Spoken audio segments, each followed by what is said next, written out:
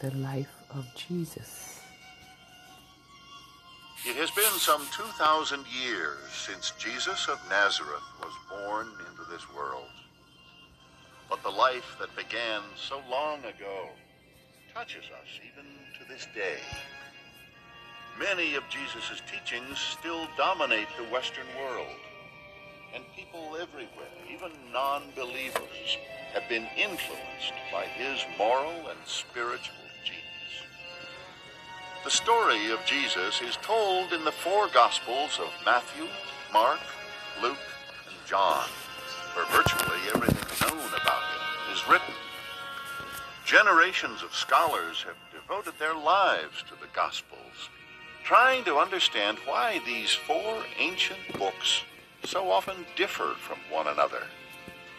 This is the story of his life as it can be reconstructed today. It is history, it is tradition, it is faith. All three interweave to tell the extraordinary story of Jesus.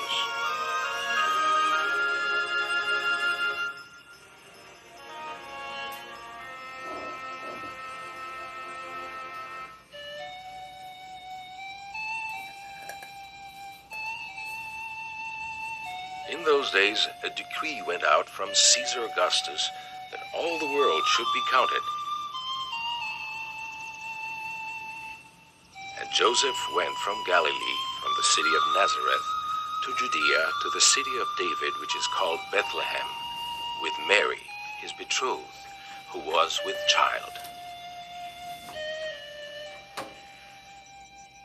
She gave birth to her firstborn son, and wrapped him in swaddling clothes, and laid him in a manger, because there was no room for them at the inn. The Gospel of Luke.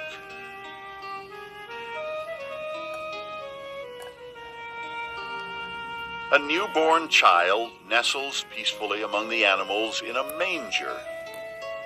An angel guides wandering shepherds to his crib. Wise men from the east follow a star to present the babe with precious gifts of gold, frankincense, and myrrh.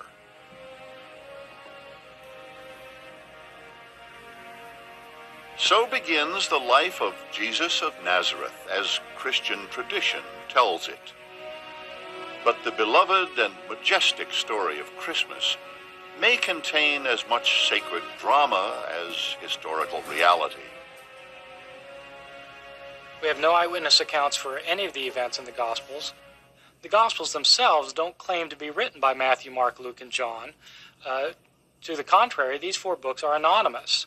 Whoever wrote them didn't identify themselves. The tradition that they were written by these people emerged only decades after they were actually written by Christians, probably in the second or third generation after Jesus, near the end of the first century. You have at least a 40-year gap between the life of Jesus and between the writing down of the Gospels. And the Gospel writers did not write in order to accurately record exactly what Jesus did, to record exactly what the economy was like, to record exactly what society was like. The reason they wrote was to convert people to their new faith, to convert people to Christianity. Long before Jesus was born, the Hebrew prophet Micah predicted that the Messiah, Savior of the Jewish people, would be born in Bethlehem. Only two of the Gospels, Matthew and Luke, say Jesus was born there. The other two, Mark and John, do not mention his birthplace. Most historians believe that Jesus was probably born in Nazareth, sometime between the years 6 and 4 before the Common Era, and that his parents were, in fact, named Joseph and Mary. Joseph and Mary named their son Yeshua, a common Hebrew name in ancient times. In English, it means he who helps. The Gospels, which were written in Greek, turned Yeshua into Jesus. As the Gospels tell us, Yeshua was Joseph and Mary's firstborn child. He was certainly not their only child. Most of the Gospels mention Jesus and his brothers, and even sisters. Paul mentions Jesus and his brothers. So there's really no doubt that he had brothers. How many brothers is up for grabs? At least 2 or 3, and probably a few sisters. So he comes from, for that time period, a medium-sized Jewish family, where you would have 5 or 6 siblings. According to the Gospels, Jesus had 4 brothers, named James, Joseph, Simon, and Judas, as well as sisters whose names have been lost. After Jesus' death, one of his brothers, James, would become a leader of the Christian movement and also suffer death. As Jesus, James, and their brothers and sisters grew up together, none of them could have predicted the dramatic days that lay ahead. There's nothing mysterious about Jesus growing up. He grew up like every other Jewish boy. He grew up first with the women, then with the men. He went to school. He learned a trade. We are told that his father was a carpenter. We're told in one place that he himself was a carpenter. We assume, therefore, he was an artisan and therefore lived somewhere in the what we might call the middle class. 2,000 years ago, middle class was not what it is today. In Jesus' time, there were very few wealthy families and a huge number of poor ones. Middle-class families were simply not quite as poor as others.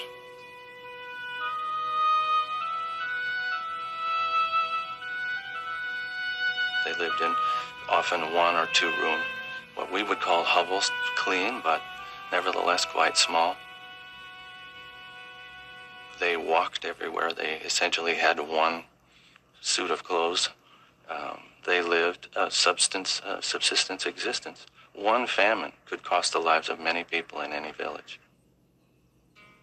Like most people in the ancient... I'll never use another pair of protective underwear again. Right now, you can qualify for a free box. All you have to do is just take a quick quiz which will help you get fitted. I used to wake up to a wet bed all the time, and I'd have leaks in the most inconvenient places. It was just so embarrassing. But now, because Market relieved so much of this stress, and I can go out in public without having to even think about it. And I'm not the only one. Barbara said, I am very happy with my Because underwear, and it's so convenient to have them delivered to my door. Carol said, Because is comfortable, strong, and very absorbent.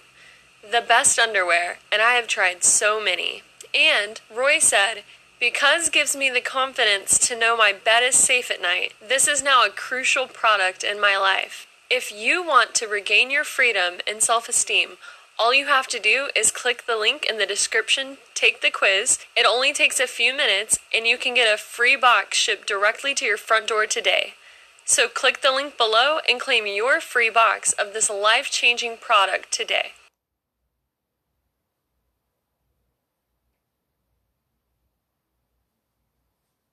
California homeowners, if you are sick of paying too much money for electric bills and you have a meter that looks like this in your home, you can get paid today to switch to solar at no cost to you. It costs literally nothing to get the solar installed. You're not going to spend a dime out of pocket to go solar. And the best part is when you do have the solar panels, this meter, it'll actually run backwards and credit you on your electric bill, so you don't have to make a bill payment ever again. Okay, so if you're looking to save $100, $200, or even $500 per month on your electric costs, click the link in this video right now. This program is first come, first serve, and it is expiring very, very soon, and these subsidies are being phased out. This whole program is actually sponsored by government and tax incentives. So the best part about it is when you do qualify for this, you will get paid thousands and thousands of dollars back on your taxes and on your tax return just for switching to solar energy, and it's not going to be a cost at all to you out of pocket, okay? So click the link in this video, see if your home qualifies. You can still watch the video you came here to watch. We're just going to open up another window, and we're going to ask you a couple quick questions to make sure your home qualifies, because not all homes qualify, unfortunately, and that is the catch to this. Not every home qualifies. But fortunately, if you're seeing this video, you're probably in an area where your home may qualify. So click the link right now. Let's see if your home qualifies, and let's save you some money with solar.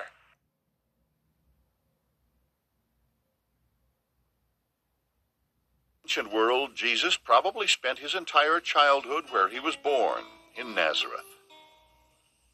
Almost nothing is known about his first 25 years. The Gospels are mostly silent. how Jesus grew up as a child, where he went to school, what his teenage years were like. These would be things that we might be interested in, but they were things that the ancients cared nothing at all about. The Gospel of Luke does tell one famous story about Jesus as a precocious 12-year-old when he accompanied his parents to Jerusalem to celebrate Passover. And they found him in the temple, sitting among the teachers, listening to them and asking them questions. And all who heard him were amazed at his understanding and answers. And he said to them, "How is it that you sought me? Did you not know that I must be in my Father's house?" The Gospel of Luke. Jesus' life simply wasn't important to people until he began proclaiming that the kingdom of God was at hand. After they were interested in him, then they went back and created some stories about his earlier life. And Luke's story of Jesus in the temple is a tale like that. The Gospel's lack of information about Jesus' childhood has led to endless speculations about his so-called lost years, that period between ages 12 and 26, not described in any of the Gospels. Some believe that during the lost years, Jesus journeyed throughout the world, acquiring extraordinary spiritual powers. Some people believe that he went to northern India, where he studied with Buddhist monks in the Himalayas. Others say he traveled to Celtic England and lived with the Druids. Still others believe he meditated in a monastery in Japan. Most biblical scholars are convinced that these stories of the lost years are products of popular imagination. Is it possible that Jesus of Nazareth could have gone to northern India? Well, sure. People have been going back and forth across that area ever since Alexander the Great. He just didn't do it on the weekend, but it could be done, right? So it's possible. Is it plausible, or is it even necessary that Jesus should go to Kashmir? Absolutely not. Everything that we find in the Jesus tradition, we can understand as coming out of the deep roots of the Judaism in which he grew up. So as a historian, we'd have to say, sure, he could have done it, but we don't have any reason to say that he went and learned his nonviolence from the Buddhists. But even if Jesus did not wander the earth, his life story has. Artistic creations from around the world show that over the centuries, the life of Jesus has touched the hearts of people everywhere.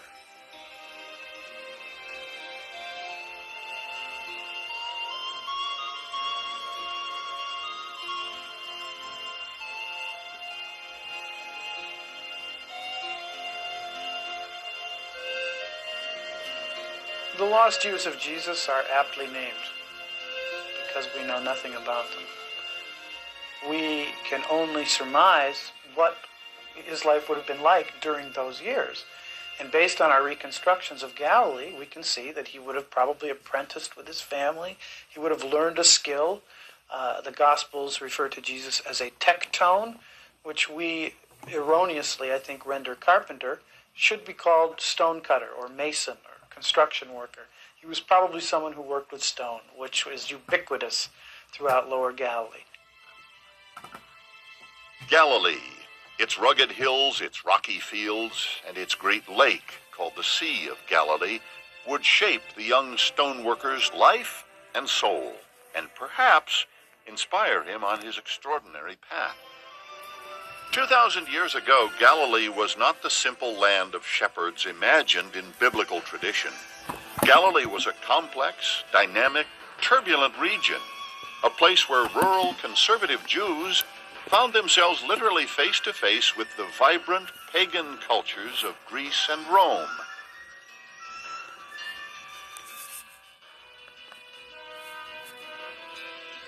The mighty Roman Empire had swallowed up the Near East a few decades earlier and had placed Herod Antipas, son of the infamous King Herod the Great, in charge of the Galilee. Although Herod was Jewish, he ruled only with the consent of Rome. Herod Antipas knew how to keep his imperial masters happy. He stifled every hint of public discontent and collected a heavy burden of taxes. The Roman presence it was a firm hand. If you didn't pay your taxes, or if you started a rebellion, it would crush you without mercy. But if you did those two basic things, pay your taxes and not talk about rebellion, almost anything else was acceptable to them. Some Jews did talk about rebellion and formed guerrilla units called zealots to harass the Romans. Others, fearful of Roman power, tried to get by as best they could. Most were humiliated by the submission of their proud ancient nation to foreign pagan masters. These currents of discontent and frustration swirled about Galilee as Jesus of Nazareth grew up. Perhaps he also witnessed the mighty works of the charismatic healers and prophets who frequented the Galilean hills. Our image today of Galilee is an area of strong Jewish piety and a lot of emphasis on what we might call the holy person. In other traditions, the shaman, the person who has a unique experience of God and then has both acts and words of power that derive from that. That seems relatively common in Galilean way of being Jewish. From Nazareth, the young Jesus could also see the great city of Sepphoris, only an hour's walk away. Sepphoris was Herod Antipas's capital, a splendid city of 20,000 people, many of them Greek and Roman pagans. It boasted a theater and a racetrack called a hippodrome. Caravans brought goods from around the empire to trade in its bazaars. For the young Jesus, Sepphoris may have been a window on the great world which lay beyond his tiny village. The city of Sepphoris was destroyed in the early part of the 1st century and then rebuilt. And there was a massive building program conducted during probably Jesus' early teenage, early adult years. Now, it's within easy walking distance of Nazareth. And a number of people have speculated that in his younger years, Jesus would have gone with Joseph to participate in the building program. I mean, you had Greeks who came for architecture, Romans who came for engineering, you had artists from all over Asia Minor who came. So it's quite possible that in his early years, Jesus had a very cosmic. Tonight, I'll be eating a pork banh mi with extra jalapenos. Thanks, baby. Yeah, we about to get spicy for this virtual date. Spicy like them pajama pants? Hey, the camera is staying up here. This is not the second date. Cosmopolitan experience. And his passionate conviction that all people should live in peace with one another. All that is known is that sometime in early adulthood, the Galilean stoneworker Jesus of Nazareth had a tremendous religious experience which changed his life and propelled him toward his incredible destiny. Presiding over that experience was a brooding, mysterious figure called John the Baptist.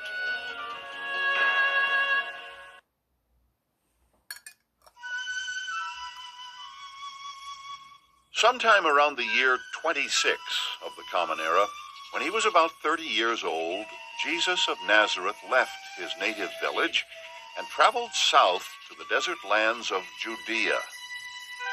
When Jesus next saw Galilee, he would no longer be a village stoneworker.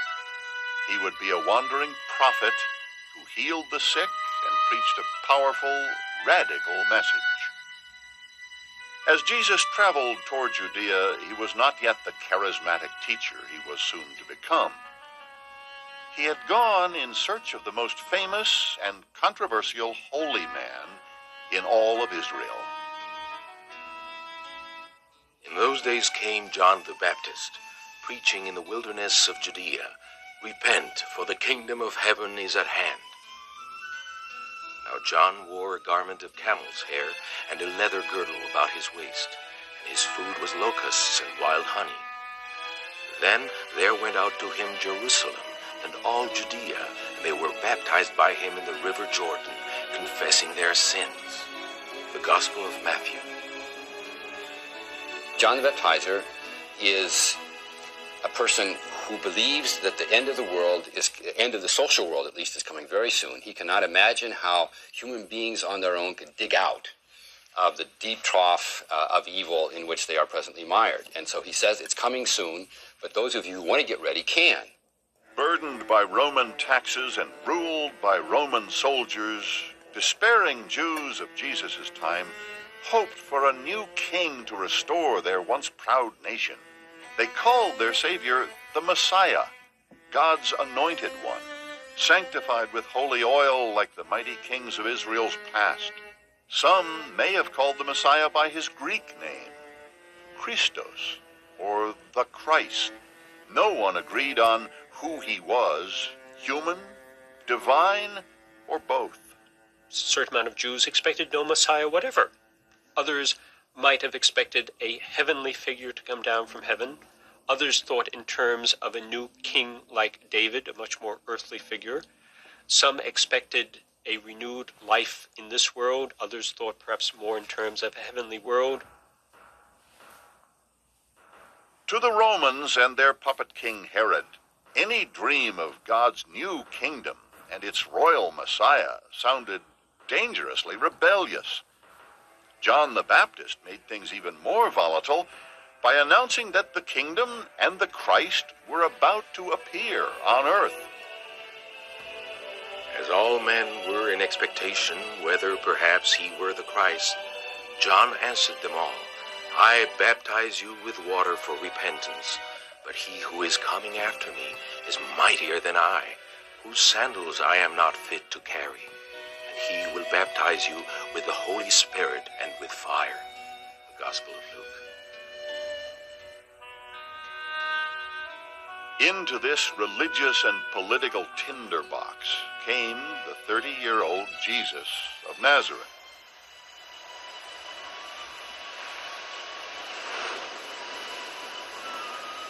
Somewhere on the banks of the Jordan River, he encountered John and became his disciple. When we start as historians to try to isolate those facts which are really indisputable out of the life of the historical Jesus, one of the ones that is right there at the beginning is Jesus' relationship to John.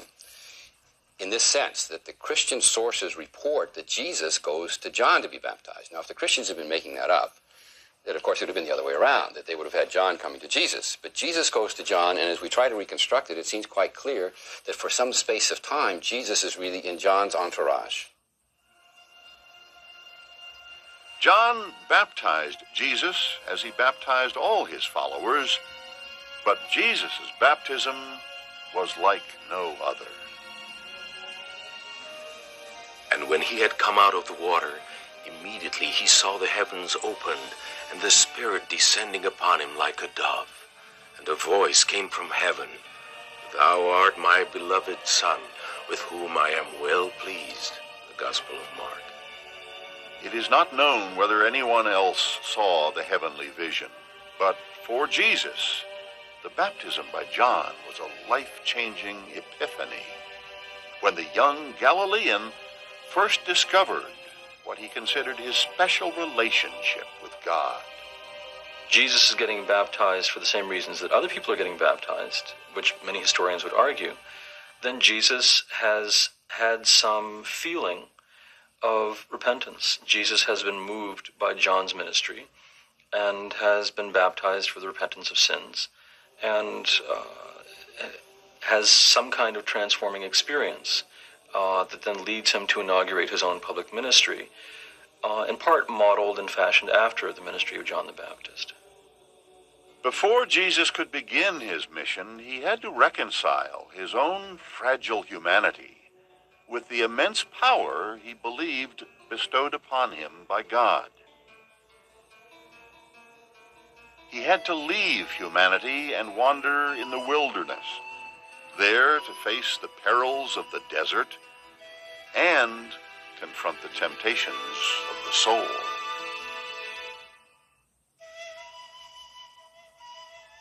The wilderness of Judea, a waterless desert virtually empty of life.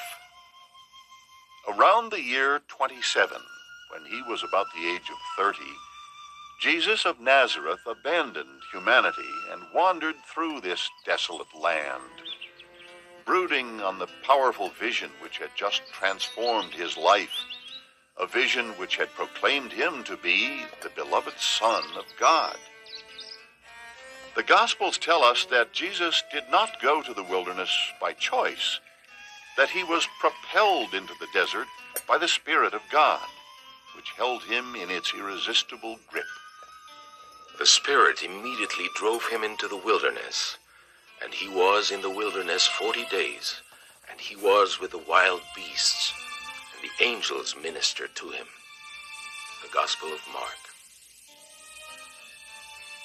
The wilderness is in Jewish tradition, a very auspicious place to meet God. And this goes back to the stories of Moses, who meets God in the wilderness of Mount Sinai, and then the wanderings in the wilderness, and many prophets withdraw into the wilderness to meet God. These were people who would go out into the wilderness, and they would fast, and they would have visions, and they would come back and tell people what God intended.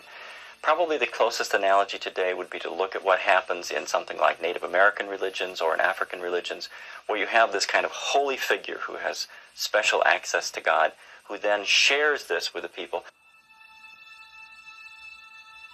God would not be the only power Jesus would encounter in the desert. Lurking in its emptiness was the great demon of worldly greed and weakness, who could challenge his faith and shake his soul. Before he could return to humanity and preach the word of God, Jesus had to conquer temptation. And he fasted 40 days and 40 nights, and afterwards he was hungry. And the tempter came and said unto him, If you are the Son of God, command these stones to become loaves of bread. But he answered, It is written, Man shall not live by bread alone, but every word that proceeds from the mouth of God. The Gospel of Matthew. The temptation of Jesus is often misinterpreted as if Jesus is being tempted by sin. The Greek word means really that, the testing of Jesus. Just as we test a metal to see if it's solid or to see if it's genuine, Jesus is being tested. The devil took him to a very high mountain and showed him all the kingdoms of the world and the glory of them. And he said to him, All these I will give you if you will fall down and worship me. Then Jesus said to him, Begone, Satan, for it is written, You shall worship the Lord your God, and him only shall you serve. The Gospel of Luke. He has to start making choices, and he sets the course of his life that he's going to set himself against the devil, against the works of the devil, against the deceptions of the devil. And we see that worked out in many ways in his teaching, in his miracles, in his exorcisms, all the way through his life. It seems that his mental world was one not only of the human sphere, but of unseen forces that ruled the cosmos, that there was a real battle going on, and he was a major player. Emerging from the wilderness at the end of 40 days, victorious in his combat with temptation, Jesus was ready to part company with John the Baptist and proclaim his own unique vision of the kingdom of God. But as he re-entered society, he heard some shocking, frightening news. Herod Antipas had arrested John the Baptist, whose unassailable virtue and spreading popularity had made him too threatening to be ignored. For Jesus, John's arrest was an ominous warning of what befell radical prophets in the domains of Herod and Rome. The Gospels say that when he heard of John's arrest, Jesus left Judea immediately and returned to Galilee, leaving the unfamiliar, dangerous territory of the south for family, friends, and home. As he began his mission back in Galilee, Jesus was to learn some painful lessons and discover that his transforming experience of God had made him an outcast from many who once had been his neighbors.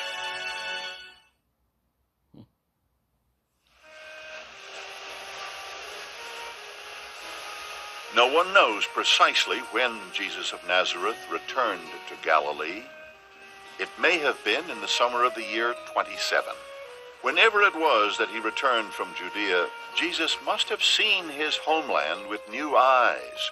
He had left Galilee a peasant craftsman who, like so many others, earned his living by the skill of his hands. He returned as a visionary with an urgent spiritual mission, a mission made all the more pressing by the arrest of John the Baptist.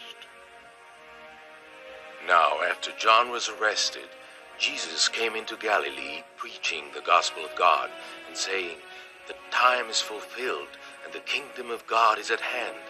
Repent and believe in the gospel." The Gospel of Mark. Elsewhere around the world, other spiritual movements were developing as Jesus preached his message in the Galilee. A follower of Buddha, the Indian Emperor Ashoka, was building the great shrine of Sanchi, soon to be visited by thousands of devout pilgrims. In Britain, Celtic priests called Druids were teaching that the human soul was immortal, reborn at death in the body of a newborn child. In Mexico, the people of Teotihuacan were constructing massive pyramids dedicated to the sun and the moon, the largest buildings in the Americas until Europeans arrived some 1,500 years later. And to the north, the Hopewell Indians were piling up sacred burial mounds shaped like huge serpents, which can still be seen in what is now southern Ohio. Jesus lost no time in beginning his new life's work as an itinerant, inspired prophet and teacher, following the ancient Jewish tradition of Moses, Isaiah, and John the Baptist. But having grown up near the multicultural cities of Galilee, Jesus may have encountered some pagan traditions as well. In the broader Greco-Roman world, we also have other philosophers who are wandering around trying to convince people to adopt new ways of life. Jesus has probably seen these people come through some of these cities, so that it's not an unheard of way of life. It's just very unusual and very threatening. It soon became painfully clear how threatening the new Jesus was to those who remembered the old one. When he returned to Nazareth, he proclaimed his mission in the synagogue he had attended as a child. Yet his reunion with Nazareth would prove to be a disaster. And on the Sabbath he began to teach in the synagogue, and many that heard him were astonished, saying, "Where did this man get all this? What is the wisdom given to him? What mighty works are wrought by his hands? Is not this the carpenter, the son of Mary, and the brother of James and Joseph and Judas and Simon? And are not his sisters here with us?" And they took offense at him. The Gospel of Mark. The Gospel of Luke relates that Jesus' fellow Nazarenes actually dragged him from the synagogue to a nearby cliff, intending to throw him over it. Jesus managed to escape from them. Before he left Nazareth, he told his jeering neighbors, "A prophet is not without honor except in his own country and in his own house." As far as we know, Jesus never returned to Nazareth. His own community had rejected him. It would be from among strangers that he would build a new community, a community of disciples bound together by its faith in him. As he walked by the Sea of Galilee, he saw two brothers, Simon, who is called Peter, and Andrew his brother, casting their net into the sea, for they were fishermen. And he said to them, "Follow me, and I will make you fishers of men." Immediately they left their nets and followed him. The Gospel of Matthew. The disciples are in some way unusual because what was typical in first century Palestine was for a disciple, as it were, to seek out a teacher, to seek out a rabbi. But we don't really have a lot of evidence of maverick rabbis going around and collecting groups of disciples. So in that respect, Jesus is rather unusual. I think unlike some of the films about Jesus, where you almost get the sense that Jesus is calling what I like to say zombie disciples. He says, "Follow me," and they get up and they follow him. I think one has to presume that Jesus has prior relationships with these folks, that he knows these folks, that he's had contact with them. With his first disciples, Jesus walked along the seashore to the town of Capernaum, where he entered the local synagogue and addressed the people gathered there. This time, he was an instant success. The synagogue crowd felt his passionate conviction and marveled at his extraordinary power over evil. There was in the synagogue a man with an unclean spirit, but Jesus rebuked him, saying, "Be silent and come out of him." And the unclean spirit, convulsing him and crying with a loud voice, came out of him. The Gospel of Mark.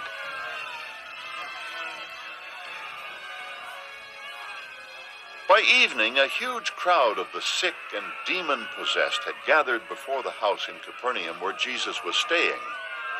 Everyone in town was there, watching to see if the new holy man would perform another miracle. The Gospels say that Jesus did perform miracles that night, that he healed the crowds of the sick and cast out demons from all who were possessed.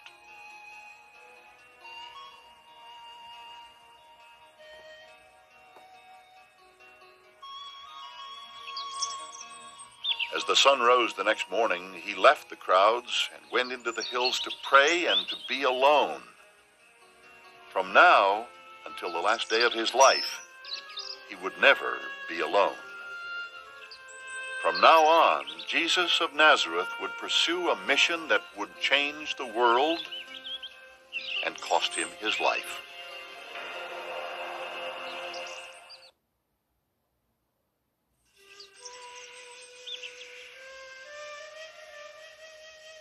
No one knows how old Jesus of Nazareth was when he began his mission. The Gospel of Luke says he was 30. The Gospel of John implies that he was older. Nor do we know exactly how long his mission lasted. It may have been as brief as a few months, or as long as 4 years. From Galilee, he traveled with his disciples as far north as the Phoenician cities of Tyre and Sidon, and the Syrian town of Caesarea Philippi, east into the territory of the Decapolis, to the cities of Gadara and Gerasa, south to Jericho, and finally Jerusalem. Wherever he went, his reputation grew. His fame spread throughout all Syria, and they brought him all the sick, and he healed them. And great crowds followed him from Galilee and the Decapolis and Jerusalem and Judea and from beyond the Jordan. The Gospel of Matthew. What drew so many different kinds of people to follow Jesus? Most came at first to witness his power, the spiritual power which healed the sick, cast out demons, and performed miracles. The changing of water into wine, the feeding of multitudes with a few loaves and fishes, walking on water, and raising the dead. These miracles are central to Christian belief in the divinity of Jesus. They are also the most controversial episodes of his life.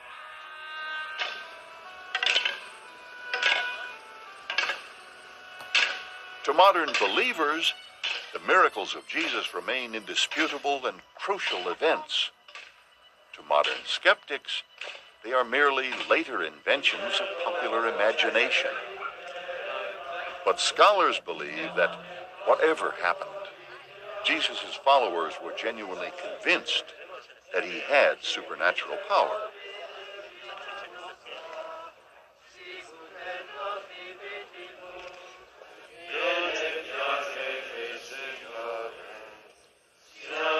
think there can be any question that Jesus did acts of power that impressed his contemporaries.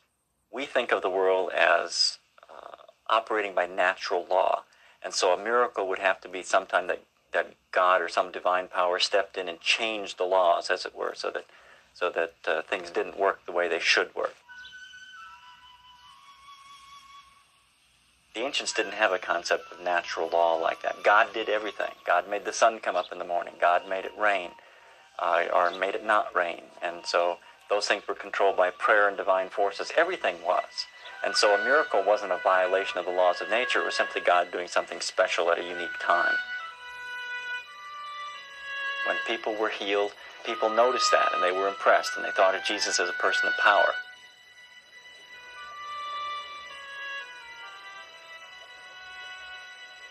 While reports of healings and miracles attracted followers, it was Jesus' teachings that compelled them to stay. They were teachings deeply rooted in Jewish moral traditions. Like John the Baptist and earlier prophets, Jesus preached compassion for others and concern for the poor and loving one's neighbor as oneself.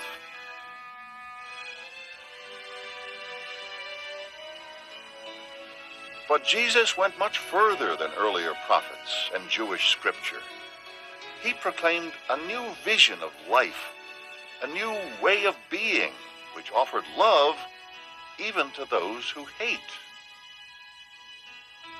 You have heard that it was said, an eye for an eye and a tooth for a tooth. But I say to you, do not resist one who is evil. But if anyone strikes you on the right cheek, turn to him the other also. And if anyone would sue you and take your coat, give him your cloak as well. And if anyone forces you to go 1 mile, go with him 2 miles. The Gospel of Matthew. Jesus broke Jewish dietary laws. He ate with Gentiles, tax collectors, and other disreputable persons. His famous story of the Good Samaritan, who comes to the aid of a Jew when other Jews will not, must have shocked his followers who had been taught from birth that their Samaritan neighbors were inferior. And in the patriarchal culture of ancient Israel, his acceptance of women into his movement was positively scandalous.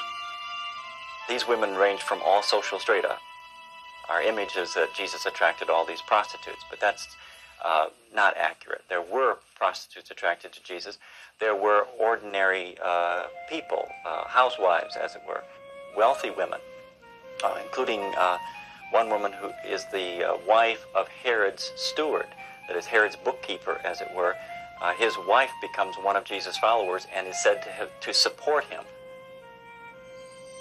Jesus' most famous female follower was Mary Magdalene. The Gospels portray her as a sufferer possessed by 7 evil demons. Jesus exorcises all 7, and Mary Magdalene becomes his devoted disciple. The Gospels do not say that Mary Magdalene was a prostitute, as later tradition claimed. But in Jesus' time, any woman who left home to follow even a holy man risked a bad reputation. Some of them actually travel with Jesus, which is a shocking thing to do. I mean, women are supposed to protect the family honor, not to be with other men, and certainly not to leave home without your husband or some male guardian going with you. So these are all kinds of countercultural, shocking, anti-family kinds of things that we see Jesus doing with women.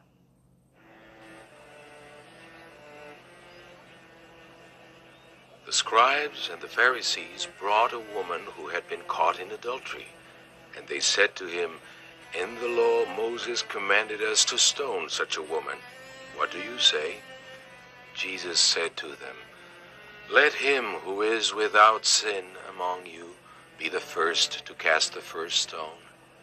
But they went away one by one, and Jesus was left alone with a woman standing before him. Jesus said to her, has no one condemned you? She said, no one, Lord. And Jesus said, neither do I condemn you. Go and sin no more. The Gospel of John.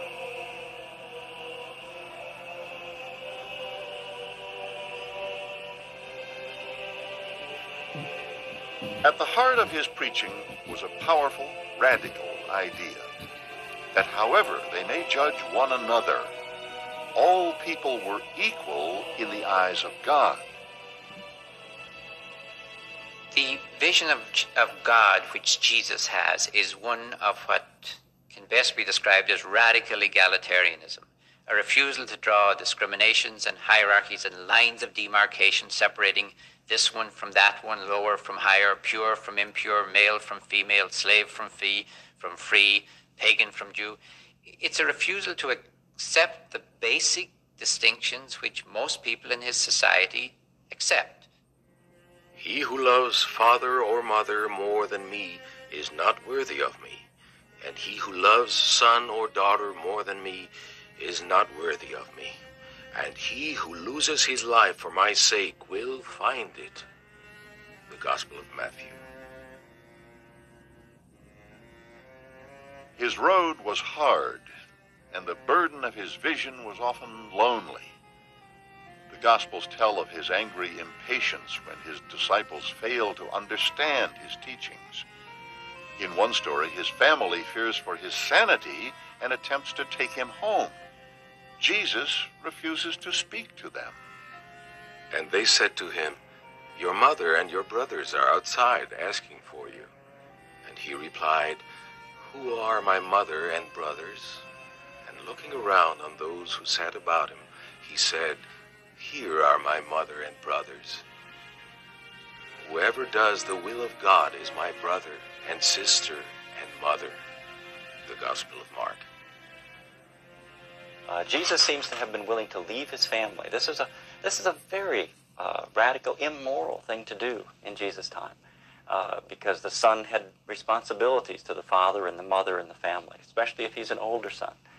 But Jesus is willing to abandon all of that in order to do what he thinks God is calling him to do. I think this notion of a kind of meek and mild Jesus who always talks in a soft voice, and I think that has very little ground in reality. I think you have to see him as somebody who is simply possessed by this zeal, possessed by the Spirit, and this sense of mission and purpose. Otherwise, I don't think he would have established the following that he did, nor caused the trouble that he caused. I think that the core of Jesus as a preacher, minister, as it were, is that he is trying to call people to a different kind of understanding of God, a different relationship with God and with one another, and that in particular he's reacting against the purity system of the day. He's reacting against, in some degree, the role of the temple that it played in Judaism in the first century. Jesus was beginning to make powerful enemies among the Pharisees, interpreters of Jewish law. They believed the path to righteousness lay in the strictest possible observance of Judaism, which governed every aspect of life. But in the name of compassion, Jesus interpreted the law as he saw fit, whether the Pharisees agreed or not. He entered the synagogue, and a man was there who had a withered hand. And they watched him to see whether he would try to heal on the Sabbath. And he looked at them with anger, grieved at their hardness of heart, and said to the man, "Stretch out your hand." He stretched it out, and his hand was restored. The Pharisees went out and immediately held counsel with the Herodians against him, how to destroy him. The Gospel of Mark. Now the Pharisees would begin to harass Jesus, trying to prove that he was a blasphemer, which would condemn him to death under Jewish law.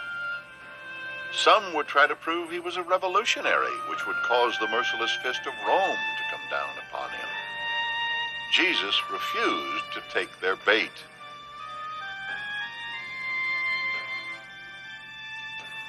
And they came and said to him, "Is it lawful to pay taxes to Caesar or not?" But knowing their hypocrisy, he said, "Bring me a coin and let me look at it." And he said to them, "Whose likeness and inscription is this?" And they said to him, "Caesar's." Jesus said unto them, Render unto Caesar the things that are Caesar's, and unto God the things that are God's. They were amazed at him. The Gospel of Mark. Even as Jesus confounded his enemies and more people joined his movement, he knew that his world was becoming a more dangerous place. And then suddenly, a dreadful murder led him to make the most fateful decision of his career.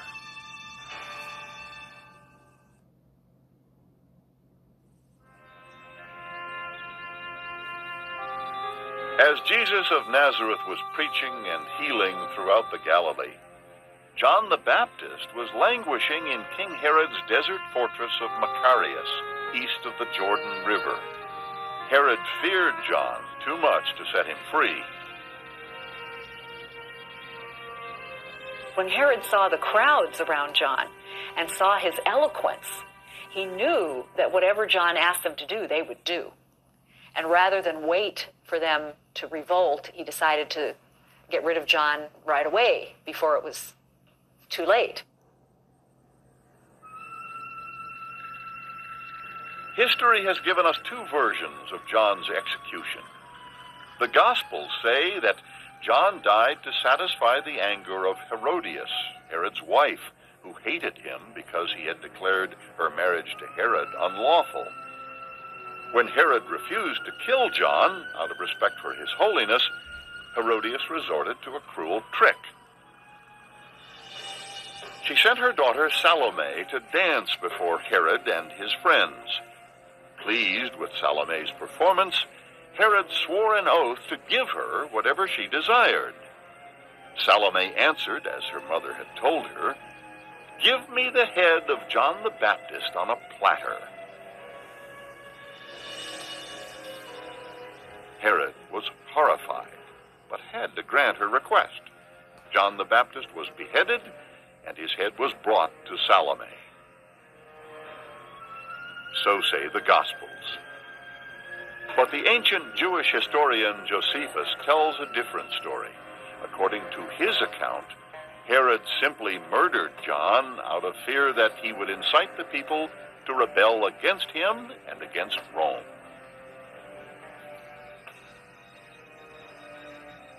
The Gospels say that John's disciples buried his body, then hurried to Galilee and told Jesus the dreadful news. The first most traumatic moment in Jesus' adult life must have been the death of John the Baptist. If you had accepted John's message, which Jesus clearly had, and God let John be killed. God did nothing. And day after day after day, after John's death, God still did nothing until some point Jesus knew that God was not going to do anything. And that therefore, in one sense, John was wrong. When Jesus learned of John's murder, he tried to be alone. The Gospels tell us that he got into a boat with his disciples and sailed to a lonely place across the Sea of Galilee. Yet he could not be alone. Great crowds followed him, bringing the sick to be healed, and he did not refuse them. As he continued his mission, Jesus must have been aware that he might be the next to suffer imprisonment, perhaps even death. According to the Gospels, news of Jesus' powers and popularity had already reached an anxious King Herod and his court.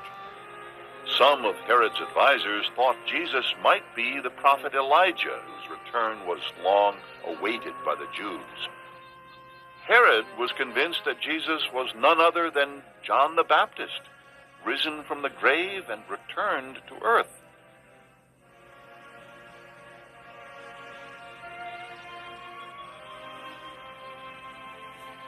Facing almost certain doom, Jesus powerfully reaffirms his vision and his mission and accepts his inevitable fate.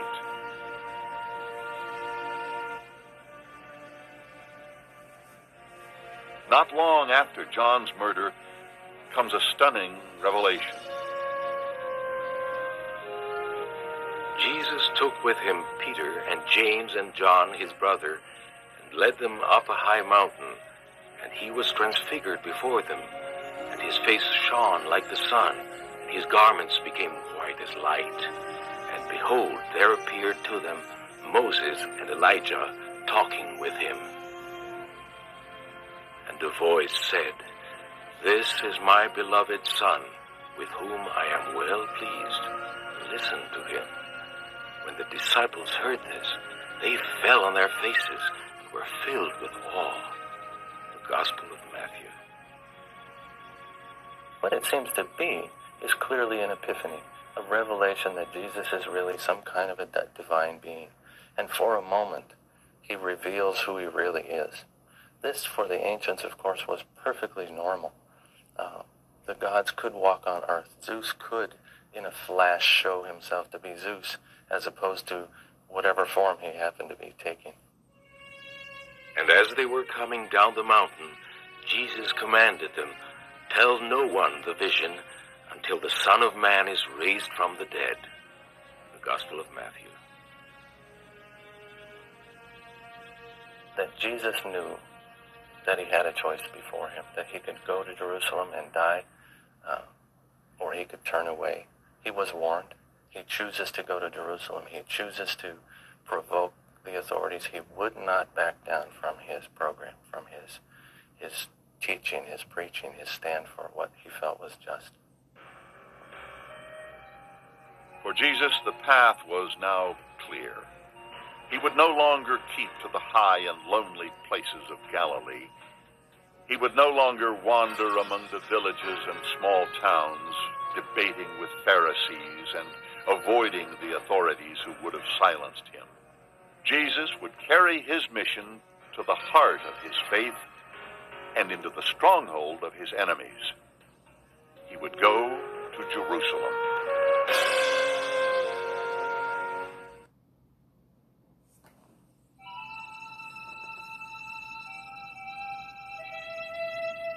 Jerusalem, holy city of the Jews, home of Solomon's great temple, central sanctuary of the Jewish faith. In the days of Jesus of Nazareth, Jews from all over the Roman Empire made an annual pilgrimage to Jerusalem to celebrate the great festival of Passover, which commemorated their ancient deliverance from the tyrannical Pharaoh of Egypt. Sometime around the year 30 CE, Jesus of Nazareth came to Jerusalem for Passover. The Gospels say he rode a donkey colt into the city, surrounded by cheering crowds who lay clothing and tree branches in his path to honor him. Those who went before him and those who followed cried out, "Blessed is he who comes in the name of the Lord. Blessed is the kingdom of our father David that is coming." The Gospel of Mark. And some of the Pharisees in the multitude said to him, "Teacher, rebuke your disciples." He answered, "I tell you, if these were silent, the very stones would cry out." Gospel of Luke.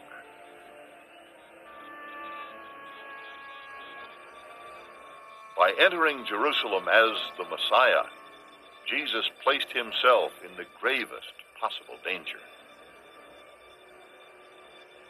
The Passover feast was especially a tinderbox situation because it had the crowds in one place celebrating their deliverance by God from Egyptian oppression when here and now they were under Roman oppression. It probably took very little to start a riot in such a situation. Some people believe that when he went there, he expected to encounter a final battle and God would rescue him and bring the kingdom of God. Other people thought he was going there in order to die, sort of a death wish, a martyr wish.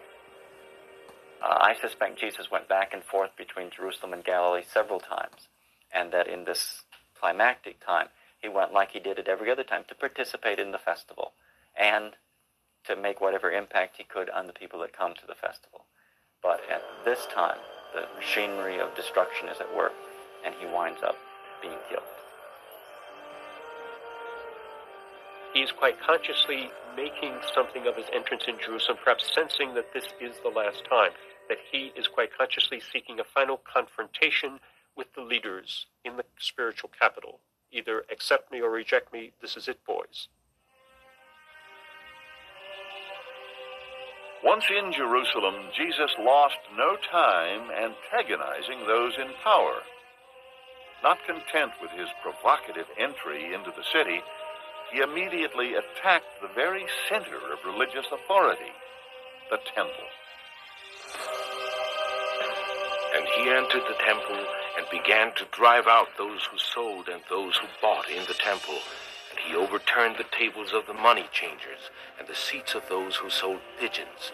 He said to them, "Is it not written, 'My house shall be called a house of prayer for all the nations'? But you have made it a den of robbers."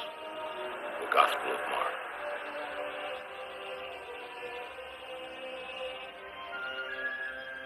The way the temple worked is that people would bring sacrificial animals to the priests, and the priests would sacrifice them. And so there were people selling animals. Now the question is, why does he overthrow these tables and the money changers' tables and drive out those who are selling animals? It's possible that when Jesus went into the temple, he wanted to enact a parable. By overthrowing tables and by causing a ruckus, he is symbolizing the future destruction of the temple when God acts in judgment for his people. I think that this is probably what leads to Jesus' death, because he's making a proclamation against the temple and its leaders. The temple leaders were the priestly class called the Sadducees, whose members came from Jerusalem's wealthiest aristocratic families. As religious and civic leaders, the Sadducees worked closely with the Romans to ensure that Passover remained peaceful. They were not sympathetic to radical prophets from the hills of Galilee, especially prophets who attacked the temple. It was now 2 days before the Passover and the Feast of the Unleavened Bread, and the chief priests and the scribes were seeking how to arrest him by stealth and kill him. For they said, "Not during the feast, lest there be a tumult of the people." The Gospel of Mark.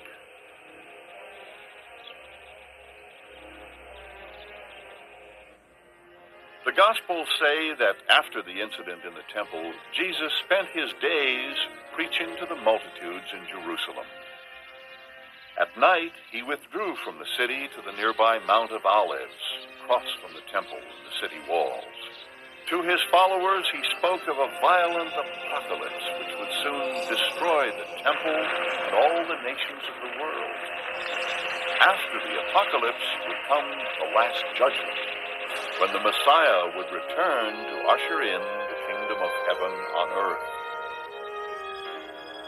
When the Son of Man comes in his glory, and all the angels with him, then he will sit on his glorious throne. Then the King will say to those on his right hand, "Come, O blessed of my Father, inherit the kingdom prepared for you from the foundation of the world." Then he will say to those on his left hand, "Depart from me, you cursed, into the eternal fire prepared for the devil and his angels." The Gospel of Matthew.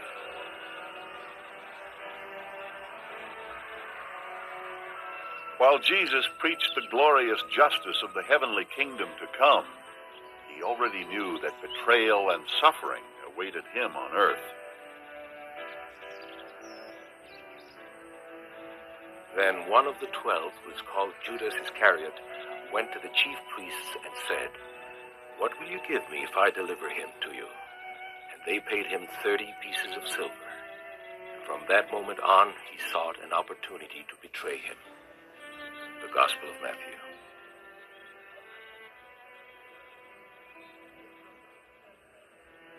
The opportunity could not wait. Jerusalem was filling with people. The Sadducees wanted Jesus out of the way before his teachings started a riot. Passover was Friday. As the sun set on Thursday, Jesus called his disciples together. And he said to them, I have earnestly desired to eat this Passover with you before I suffer. And he took bread. When he had given thanks, he broke it and gave it to them, saying, This is my body which is given for you. Do this in remembrance of me. And likewise the cup after supper, saying, This cup which is poured out for you is the new covenant in my blood. The Gospel of Luke.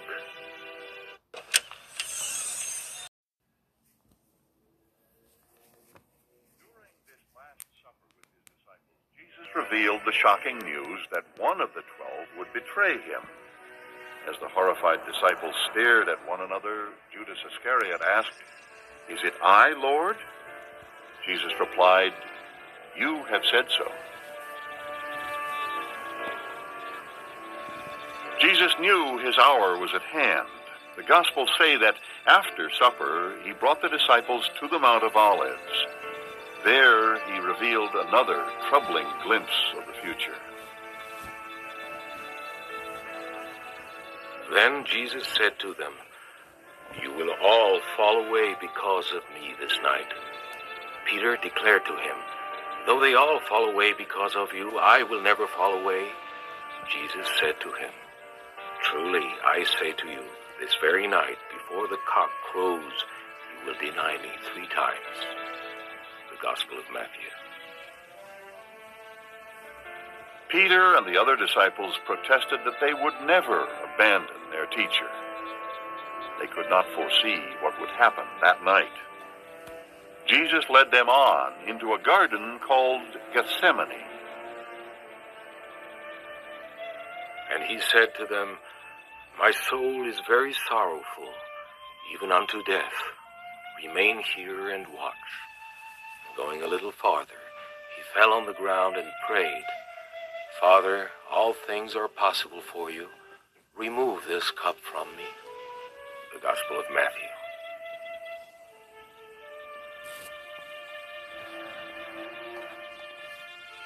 Three times Jesus prayed to God to spare him from the agony to come.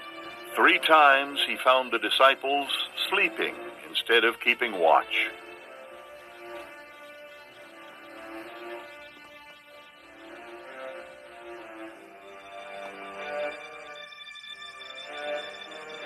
But as he began to scold them for the 3rd time, he suddenly stopped. And he said to them, It is enough. The hour has come. Rise, let us be going. See, my betrayer is at hand. The Gospel of Mark. The disciples turned to see Judas Iscariot approaching, leading a crowd of armed men. Judas walked up to Jesus and kissed him on the cheek. It was a signal to the men behind him. Immediately they moved forward and laid hands on Jesus. One of the disciples drew his sword and cut off an attacker's ear. Jesus stopped him. Against his abductors, he responded only with ironic words. Have you come out as against a robber with swords and clubs to capture me? Day after day I was with you in the temple teaching, and you did not seize me. But let the scriptures be fulfilled. The Gospel of Mark. The prophet who had healed the sick, walked on water, and raised the dead, allowed himself to be led away to almost certain death. And as he had foretold, his disciples fled in terror.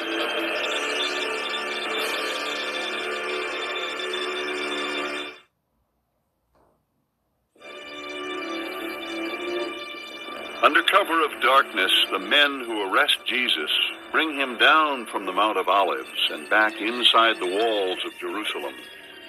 They hurry him through the narrow streets of the sleeping city to the house of Caiaphas, high priest of the temple, where his enemies are waiting for him.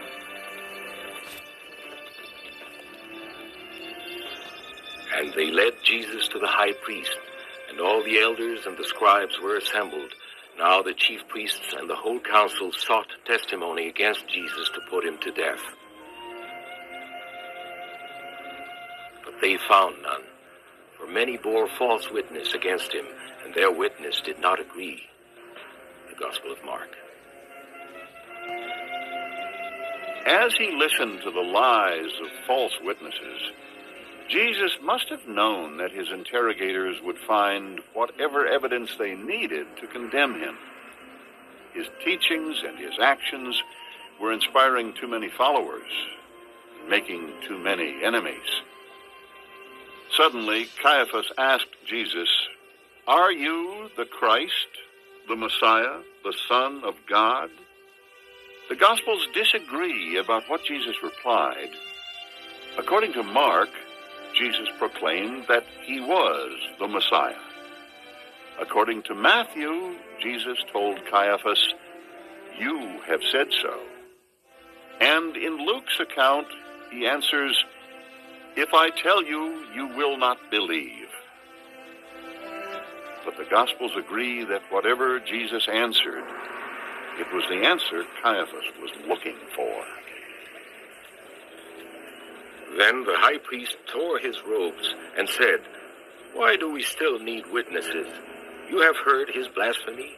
What is your judgment?" They answered, "He deserves death." Then they spat in his face and struck him, and some slapped him, saying, "Prophesy, you Christ. Who is it that struck you?" The Gospel of Matthew. Jesus is condemned for committing a blasphemy, but so far as we can tell, there was no blasphemy committed. It was not a blasphemy to say, "I am the Messiah." That would be comparable to me saying, "I'm the President of the United States." It might be ridiculous, but it's not a punishable offense. We have other Jewish people from a range of time periods who claimed to be the Messiah or who were thought to be the Messiah. And that was no blasphemy. The Messiah was to be the great king. And so it's somebody claiming to be the king. That's not a blasphemy. The Jewish leaders had difficulties with Jesus for reasons of their own. They found Jesus probably to be offensive because he's saying that God's going to judge them and their temple. They find him a threat in that if he gets the crowds to follow him, then they aren't going to follow the Jewish leaders. And so they decide that Jesus must be taken out of the way. Having condemned Jesus to death for claiming to be the Messiah, the Jewish leaders faced another problem: how to execute him. Only Pontius Pilate, the Roman governor of Judea, had the power to execute criminals. But Caiaphas and his friends knew how to get Pilate's attention. They had worked out an arrangement with the Romans whereby they would administer the local religious government under the Romans, so that they had a responsibility to keep order. And a Messiah, someone claiming to be Messiah, would upset that order. A Messiah, by definition... Did you know that you can make money from YouTube without creating videos? That's right. You can use other people's videos to make money from YouTube. Allow me to explain. You see, these product and app companies will create what's called time. The Romans apparently were not terribly concerned about the fine points of whether the kingdom of God was a heavenly entity or a worldly entity. You said the word king, you think you're a king, you are going to be crucified. From the house of Caiaphas, the high priest's men dragged Jesus across Jerusalem to the residence of Pontius Pilate.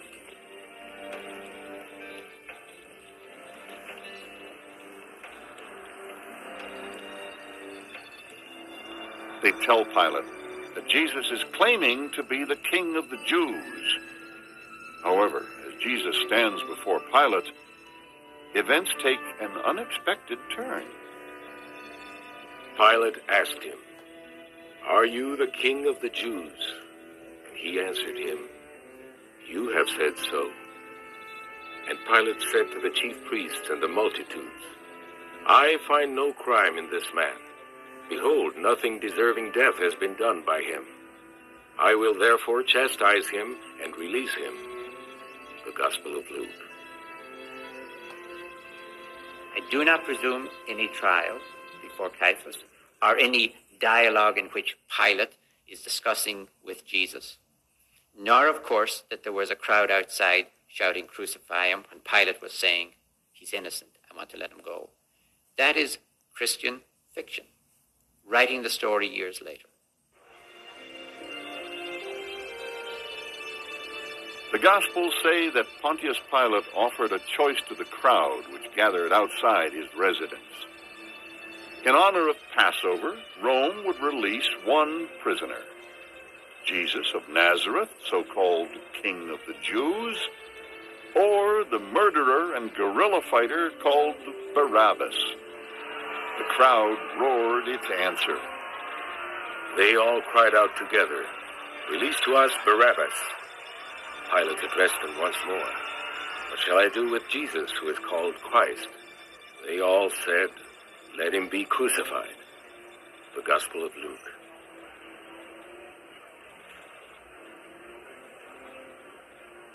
The idea of the crowd shouting down Pilate is quite inconceivable to me. This reads to me like Christian propaganda. It is the early sect, the Jewish sect of Christians saying to themselves, we think the enemy is the Jewish authorities and we think the Roman authorities are better to go with. We will play to the Roman authorities. Some scholars believe that what actually happened to Jesus on the last night of his life might have been very different from the dramatic stories of the Gospels. Jesus' fate may have been decided in a tragically brief and routine procedure. I would presume that there were standing orders for the soldiers and agreements between Caiaphas and Pilate of what to do with anyone who causes trouble at Passover in the temple. Caiaphas and Pilate would say, don't ask silly questions. You know what to do with a peasant who causes trouble to the temple. You kill him. You execute him. Do you have to come back and ask us? No. It probably goes up no higher up the chain of command than a centurion or something like that. Then the soldiers of the governor took Jesus. They stripped him and put a scarlet robe upon him. Weaving a crown of thorns, they put it on his head. And kneeling before him, they mocked him, saying, Hail, King of the Jews! They spat upon him and struck him on the head, and led him away to crucify him. The Gospel of Matthew.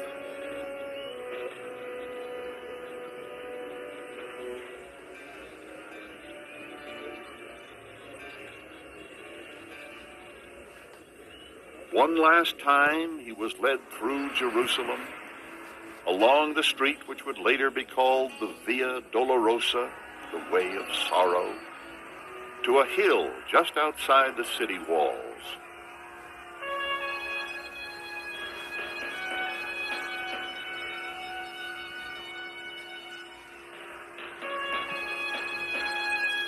The name of this hill struck fear into the hearts of all in Jerusalem. Its name was Golgotha, the place of the skull. It was the hill of crucifixion.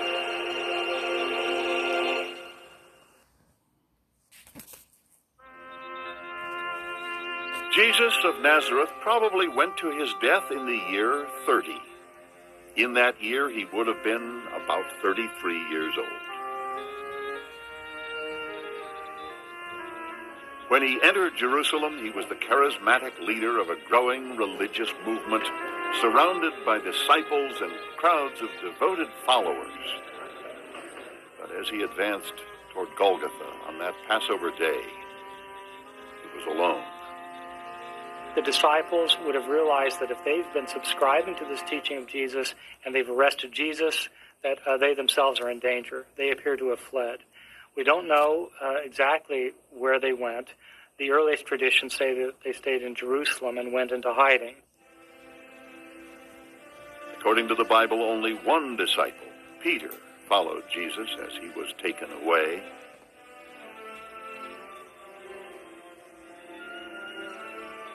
When people recognized him as a disciple of Jesus, Peter vehemently denied it. The next morning, Peter remembered Jesus' prediction that he would deny him and wept bitterly.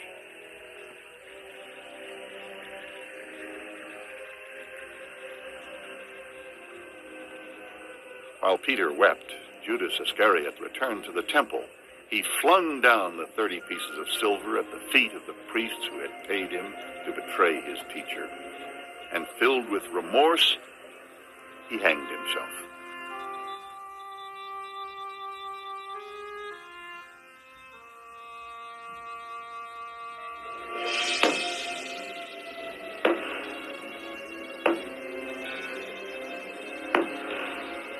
Betrayed, condemned, and abandoned by his followers, Jesus was nailed to a cross, the most horrible death ever devised in the ancient world.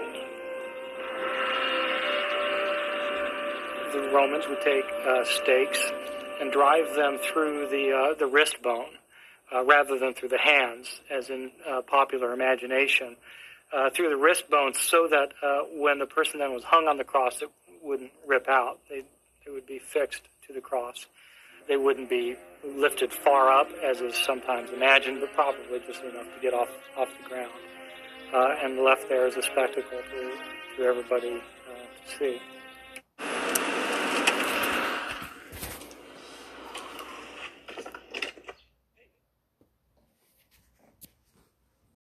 Death came by suffocation, as the lungs would elongate. A person then, in order to breathe, would have to pull up, or else push up on the stake through the feet, or else possibly sit on the ledge. And a person could hold on as long as his strength held out. We have cases of crucifixion lasting 3 or 4 days.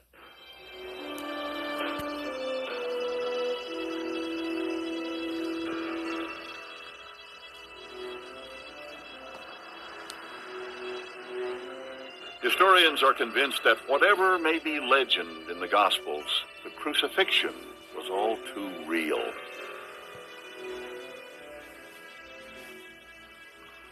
By condemning Jesus to this humiliating horror, the Romans left no doubt that the young teacher from Galilee was a dangerous threat to peace, their peace.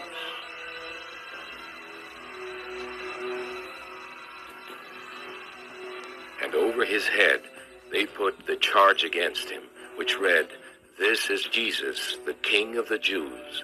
And those who passed by laughed at him, saying, "If you are the Son of God, come down from the cross." The Gospel of Matthew.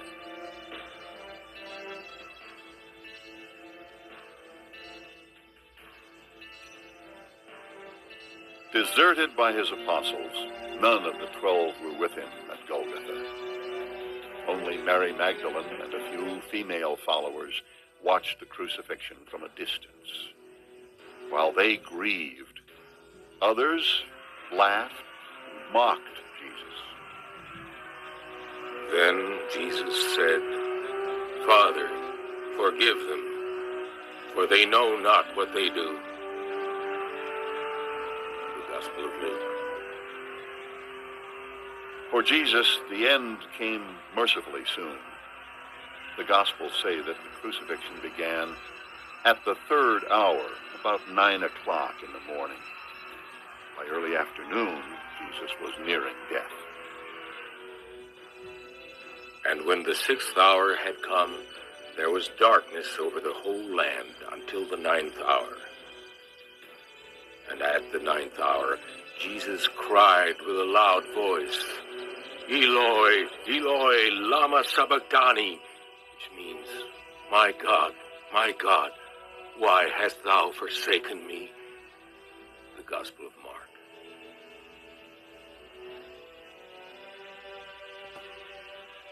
Father, into thy hands I commend my spirit. The Gospel of Luke.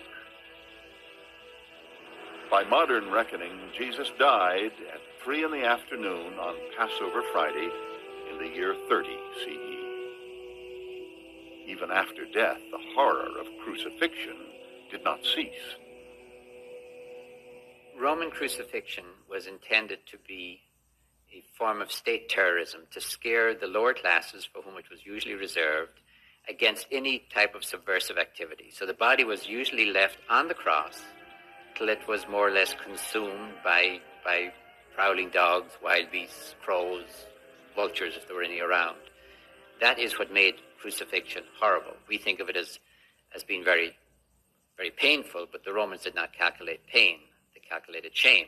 And to not give the body burial really annihilated the person in the ancient world. Jesus of Nazareth would not be annihilated. The Gospels say that Joseph of Arimathea, a rich and influential man who admired Jesus, asked Pontius Pilate for his body. Pilate allowed Joseph to take Jesus' body down from the cross. And Joseph took the body and wrapped it in a clean linen shroud and laid it in his own tomb, which he had hewn from the rock. He rolled a great stone to the door of the tomb and departed. The Gospel of Matthew. When Joseph of Arimathea laid Jesus in his tomb, he thought he was alone, but he was not. Mary Magdalene and a companion had followed him from Golgotha. They watched as Joseph laid Jesus in the tomb. The Gospels say that 2 days later, after the Jewish Sabbath, the women returned to the tomb carrying spices and ointments. They planned to prepare Jesus' body for eternity in the grave. Suddenly, they were hurrying back to Jerusalem, bursting with joy and trembling with awe, running to tell the disciples of something which would forever change the world: the resurrection.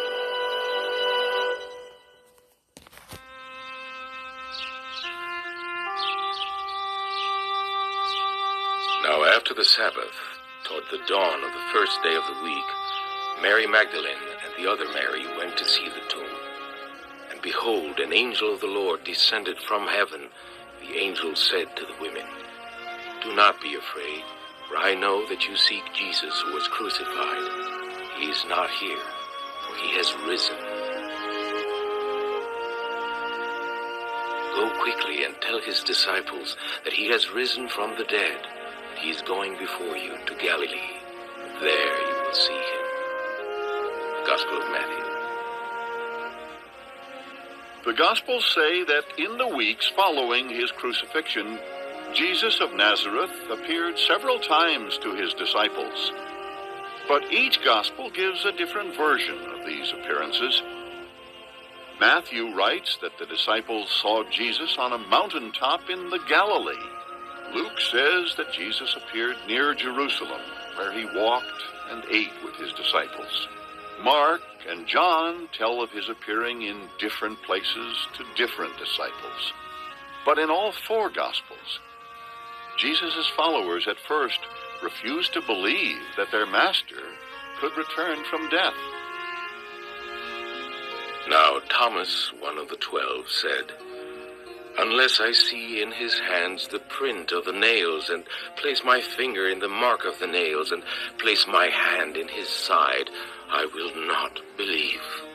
But Jesus said to Thomas, "Put your finger here and see my hands, and put out your hand and place it in my side." Thomas answered him, "My Lord and my God." Jesus said to him, "Have you believed because you have seen me? Blessed are those who have not seen and yet believe." The Gospel of John. After Jesus' death, his followers eventually emerged from hiding with the strength and faith to continue his mission. Peter, the disciple who denied Jesus, found courage and carried on his teacher's work. So did Jesus' brother James. Others joined them. Only 20 years after the crucifixion, about the middle of the 1st century, St. Paul's famous letters revealed that the movement Jesus founded had already grown far beyond Galilee and was winning converts wherever it spread.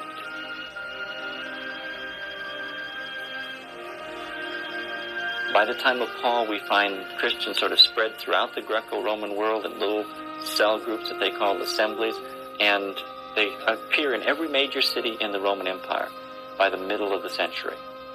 And by the end of the century, it's a major force that the Romans have to begin to reckon with. There are places where the economy has been impacted because there are too many Christians that the pagan economy built on the worship of other gods simply isn't functioning anymore. By the middle of the 3rd century, it's become such a powerful force that it's really in competition for the soul of the empire. The emperor himself is converted, and Christianity becomes the religion of the Roman Empire within a matter of 300 years after the death of Jesus. Jesus incarnates a dream, a profound and ancient dream, deeply embedded in the human spirit, for a world of radical justice, radical equality, for a world not of domination, but of empowerment. And above all, for the announcement that that is what God, that is what the holy and the sacred is concerned about. Not about domination, but about empowerment, about a world of justice. That is the permanent, abiding legacy of Jesus, and as long as that dream is alive, Jesus is alive. It is one of history's greatest ironies. The mighty Roman Empire which crucified him would one day come to worship the young stonecutter from the Galilee. Certainly, on that day long ago when Jesus died, no one could have foreseen that as the centuries passed, millions of people around the world would come to embrace his spiritual vision.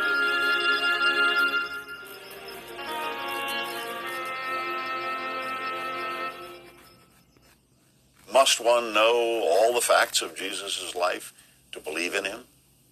Of course not. But then one can't help but want to know more about a man whose life, in some way, has touched all of us, regardless of faith.